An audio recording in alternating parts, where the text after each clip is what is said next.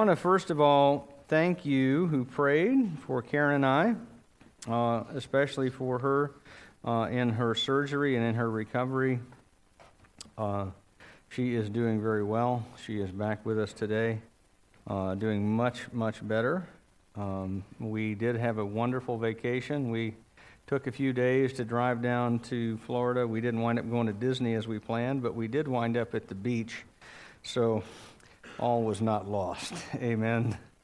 We sat at New Smyrna Beach and read and let the sand lap up at our toes and watched for baby turtles to hatch out. It was great. So anyway, it was a whole lot of fun, very renewing for us, and we're glad to be back with you and to open God's Word together with you as well. So we're going to be in Hebrews chapter 12 today. We've only got a few weeks left in Hebrews. This is the last week in Hebrews 12, and then we'll finish 13 over the next few weeks prior to our new series on the big questions, and that'll be fun. At the height of the British Empire, just after the British had defeated Napoleon, the Brits took possession of the land of Egypt. And it kicked off a wave of interest in all things Egyptian all across England.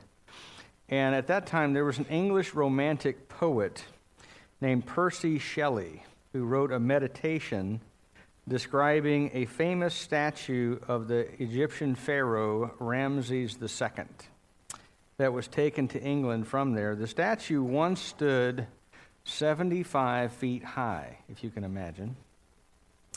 And it proclaimed the pharaoh's greatness, but in Shelley's day, it was broken in pieces in the desert. And the poem is called Ozymandias, and it goes like this. I met a traveler from an antique land who said, "Two vast and trunkless legs of stone stand in the desert, near them on the sand. Half sunk a shattered visage lies, whose frown and wrinkled lip and sneer of cold command tell that its sculptor well those passions read, which yet survive stamped on these lifeless things, the hand that mocked them and the heart that fed. And on the pedestal these words appear, my name is Ozymandias, King of Kings. Look on my works, ye mighty, and despair. But nothing beside remains. Round the decay of that colossal wreck, boundless and bare, the lone and level sands stretch far away." And the poet is making the point that whatever glory a human kingdom might possess is temporary at best. No one now trembles when contemplating the works of Ramses II. In fact, all that is left of him is some broken monuments, a dried-up mummy in a museum, and a few hieroglyphs that are readable only by academics. And none of the world's mighty look on his works and despair, I'll assure you. Was he really the King of Kings? No, not even close. His kingdom fell. Another empire arose, and Egypt came to an end as an empire, and an earthquake shattered Ramses' statue, and it has been 3,500 years since Egypt was a world power, and the prospects for it returning to that status are not good. And if we exist for another 1,000 years as a human race here on this earth, it is very likely that America too, as the British, so also us, our influence will wane one day on the world scene, and another will rise to take our place. And the glory that was America will be eclipsed and be known to the history books. That is the way of all human kingdoms and human empires throughout human history. They rise and then they fall. But according to the book of Hebrews chapter 12, that is not the way things will go with the kingdom of God to which we are heirs. Amen? And I want to look at God's Word with you so that we can together praise God for our membership in His unshakable kingdom. So, beginning of verse 25, the apostle says, "See that you do not refuse him who is speaking. For if they did not escape when they refused him who warned them on earth, much less will we escape if we reject him who warns from heaven. At that time his voice shook the earth, but now he has promised, yet once more I will shake not only the earth, but also the heavens." This phrase, "yet once more," indicates the removal of things that are shaken, that is, things that have been made, in order that the things that cannot be shaken may remain. Now, this is another one of the warnings. These 3 verses are another one of the warnings in the book of Hebrews that is intended to awaken faith in those who are not authentic believers, but who are nonetheless part of the church to whom he is writing. See, the apostle knows that what Jesus said in the parable of the wheat and the tares is true. Remember Jesus' parable? He said that the seed was sown in the field, and it was good seed that was sown. But later in the night, an enemy came and sowed weeds in amongst the wheat. And so, and that they grow up side by side, and that the tares look a lot like the wheat until the two are ripe. And then at the end of the age, God will separate the wheat and the tares through his angels.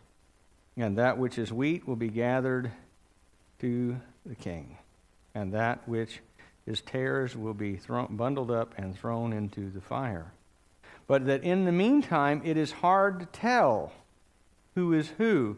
But the writer of Hebrews has been saying all of these warnings with the intention of having anybody who is not wheat come to authentic faith and be gathered into God's kingdom.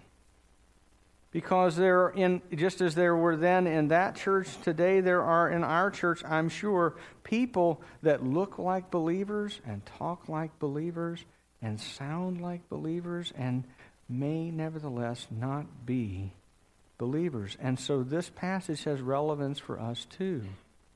That we want to be sure that we are on the right side of the king and not the left when the sheep and the goats are divided, when the wheat and the tares are separated. And one of the ways that you start to tell in this life, by the way, who the genuine believers are, is the onset of persecution. And that is happening in the church that the apostle to the Hebrews is writing. And they're having persecution, and there are some people who are going, I don't know. I don't think I signed up for this. I mean, they're sending people to prison here. Some of these people are getting flogged. Some of these people are getting killed, and I'm not sure if I'm down for it. And the writer of Hebrews is writing to these folks and saying to them, you better endure through persecution. Your faith needs to endure, because if it doesn't endure, then what you will have revealed is that your faith was fake from the beginning. You will have shown yourself to be a tare. You will have shown yourself to be a goat rather than a sheep. You will have revealed your profession of faith to be false. And they're tempted to just go back to Judaism. Just go back to their old life because that is safe. And some of you, as things get difficult, maybe even me, as things get difficult, would be tempted to go back to your old life. Lord, this isn't what I signed up for. This is challenging. This is difficult. My old life is, I don't remember it as being this bad. Maybe I could just go back to it for a while. And the point being made in this warning and in all of these other warnings is that you do not go back to your old life. Because if you go back, you reveal your heart as having never been truly converted in the first place. And it's also, in these three verses, God's righteous and holy and inescapable judgment that is the subject here. They're all part of the apostle's argument that he has been making earlier in chapter 12 that Pastor Stephen explained a couple of weeks ago. It's an argument from the lesser thing to the greater things. In fact, the whole book of Hebrews is basically an extended discourse on how Jesus is superior to everything in Judaism. And so that there's nothing in Judaism to go back to. And he is saying to them, if you look at these verses 18 to 24, the lesser thing that he's talking about is the Mosaic covenant and all of the things that were given at Mount Sinai, which was enacted with God speaking in fire and smoke from the mountain in such a way that they begged that God not speak to them anymore. Do you remember that? That there's fire and smoke and the earth is shaking as God speaks from Sinai, and everybody, including Moses, falls down in fear at the voice of God speaking from the mountain. And they all say with one voice, God, don't talk to us directly anymore. It is too frightening. Tell Moses what you want us to know, and he can tell us. And that was a terrifying thing. But the covenant which comes to us through Jesus Christ is much greater. We will dwell with God, according to these verses, in the New Jerusalem. We will worship God with the angels and be part of the assembly of the firstborn. We are not sprinkled with the blood of a lamb. We are sprinkled with the blood of Jesus, who is a completely superior mediator of a much greater covenant. Amen? And you'll remember that disregarding the covenant that was given from God to Moses to the people carried the just penalty of death, because it was treasonous sin. It was rebellion with a high hand against what God had said. In fact, right after the Mosaic covenant is established, there is a guy out gathering firewood on the Sabbath, and he is put to death for doing that.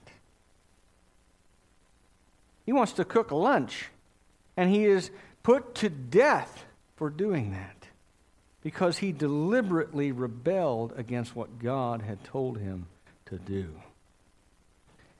And the apostle's point here is when he says, don't refuse him who is speaking, if they did not escape when they refused him who warned them from earth, much less will we escape if we reject him who warns from heaven. His point is precisely that. If the death penalty was warranted under the Mosaic covenant, which is a much lesser covenant than the one we have, how much greater is a violation of the covenant God established through Jesus Christ? Did anyone escape justice under the Mosaic covenant? No, they did not. So how do you think we will escape God's justice from the one who is seated at God's right hand? Answer, we won't. God's justice is inescapable. And rejecting the new covenant established through Jesus earns the penalty of eternal death in hell. In verse 26, the apostle here quotes the prophet Haggai to tell us that while at Mount Sinai, God shook the earth at his voice. But at the final judgment, both the earth and the heavens will be shaken. And verse 27 explains what that means. It says that this shaking is a way of explaining that all of the finite things of the world will come to an end. That only what is eternal will remain when God shakes the earth and the heavens. Let me give you some other verses that might clarify that a little more. 2 Peter chapter 3, verse 10. The Apostle Peter tells us the earth will melt with intense heat, and the elements will be burned up, and the heavens will disappear with a roar. Revelation chapter 20 says that earth and sky fled away from the presence of him who was seated on the throne, and the earth gave up the dead that were in it, and the sea gave up the dead that were in it, and the dead, small and great, stand before the great white throne of God's judgment. And think about that for a second, okay? It doesn't matter, in other words, how long you've been dead. You could be bones in the earth. There could be very little of you left. Or you can even be in the sea. I think that's the most interesting one. Because what happens if you die at sea? You become fish food in a short period of time. And whatever the sharks don't eat as your body floats down, if you get all the way to the bottom, there's some stuff that lives on the bottom that will eat you there, right? And yet somehow, God in His power will reassemble your molecules so that you stand before Him in judgment. No one will escape, because all things that are finite will be shaken, heavens and earth, and all people will stand before Him, that what is eternal may remain. And the books will be opened, Revelation says, and everyone will be judged according to what is written about them in the books. And if anyone's name is not found written in the book of life, they will be thrown into the lake of fire, which burns forever and ever. And no one who has rejected God's covenant through Jesus Christ will escape. And after that judgment is over, what will remain is what cannot be shaken, the eternal things established by God Himself in His covenant with His people. And you need to be sure, the encouragement of these verses, it's a big, stern, terrible warning. But the encouragement that is there is that you need to be sure that you are among the people who are entering a kingdom which will not be shaken. This warning is no joke, and God's judgment has only one escape, and that is being covered with the blood of Jesus, His Son, by grace through faith. That's the only one. And if you reject that, there will not be an escape for you, but you will pay the full penalty of your sins for eternity. And that is the worst possible thing that could ever happen to you or any other human being. Preaching about hell is not any fun, I'll assure you. Okay? It is not any fun to tell people that God's judgment awaits them unless they turn by grace through faith to Jesus Christ. It is not any fun, but it is deeply true. And if you have not fled for refuge to Jesus, the Son of God, you will be in hell. And I don't take any joy in telling you that. In fact, the opposite. It brings tears to my eyes to tell you that. But what brings joy to my heart is to tell you the other side of that, the good news, the gospel, which is that Jesus Christ died on the cross to save you and me from that, from the power of sin over us in this life, from the presence of sin over us partially in this life and fully in eternity, and from the penalty of sin for all eternity. Jesus died for that. Not just as a good example, not as a martyr to a cause, but to save you and me from sin and death and hell. Amen? And if you will embrace that, then you will be heirs of a kingdom that cannot be shaken. And so, as the scripture here says, verse 25, see to it that you do not refuse him who speaks. And they're not talking about me. They're talking about God who speaks from heaven. See to it that you do not refuse him who speaks, because God's judgment otherwise is inescapable for you. Now, on the other hand, if you have believed in Jesus Christ, then the promises of the covenant are already yours. And if that's true, you have the privilege and the responsibility to reverently worship your holy God and your King. And that's verses 28 and 29. Let's look at those together. Therefore, let us be grateful for receiving a kingdom that cannot be shaken, and therefore let us offer to God acceptable worship with reverence and awe, for our God is a consuming fire. Now, I saw an ad one time. It was a big billboard. We were living in Cedar Rapids at the time, and they had a big billboard that said, "Come to our church. We have casual worship." Okay? And I knew what they meant, okay? I knew what they meant. What they meant was, you can come to our church in your cargo pants and your flip-flops and your shorts and a rock and roll T-shirt and a tattoo, and nobody is going to look sideways at you. And is that a good thing? Yes, okay?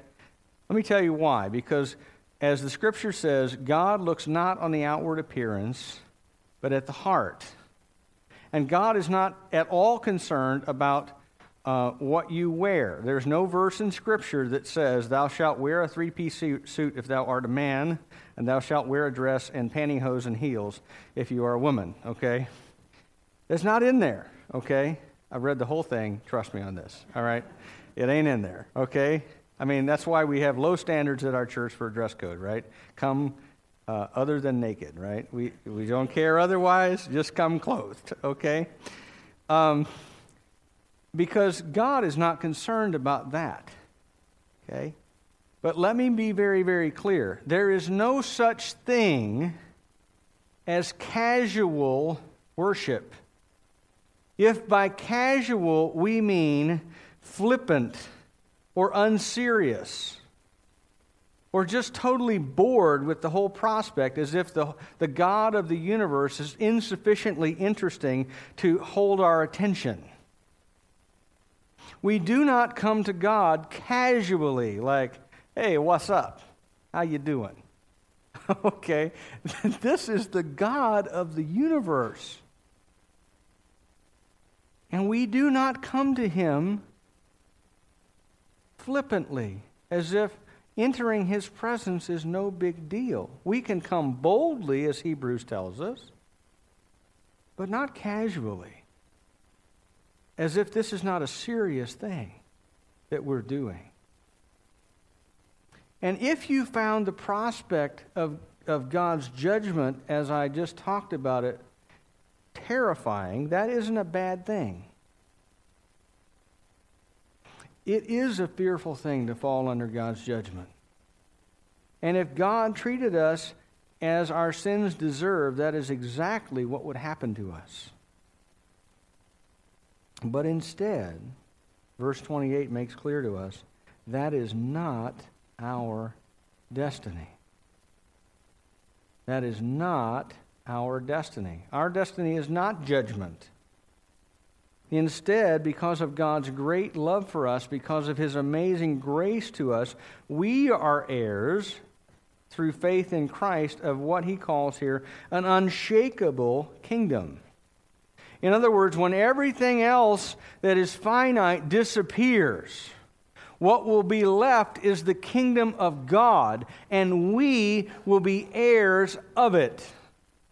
Now, I happen to think on some days that it would be really cool to be like a Walton heir, a Gates heir, like one of the grandsons of J.P. Morgan, something like that, that would be fun, right?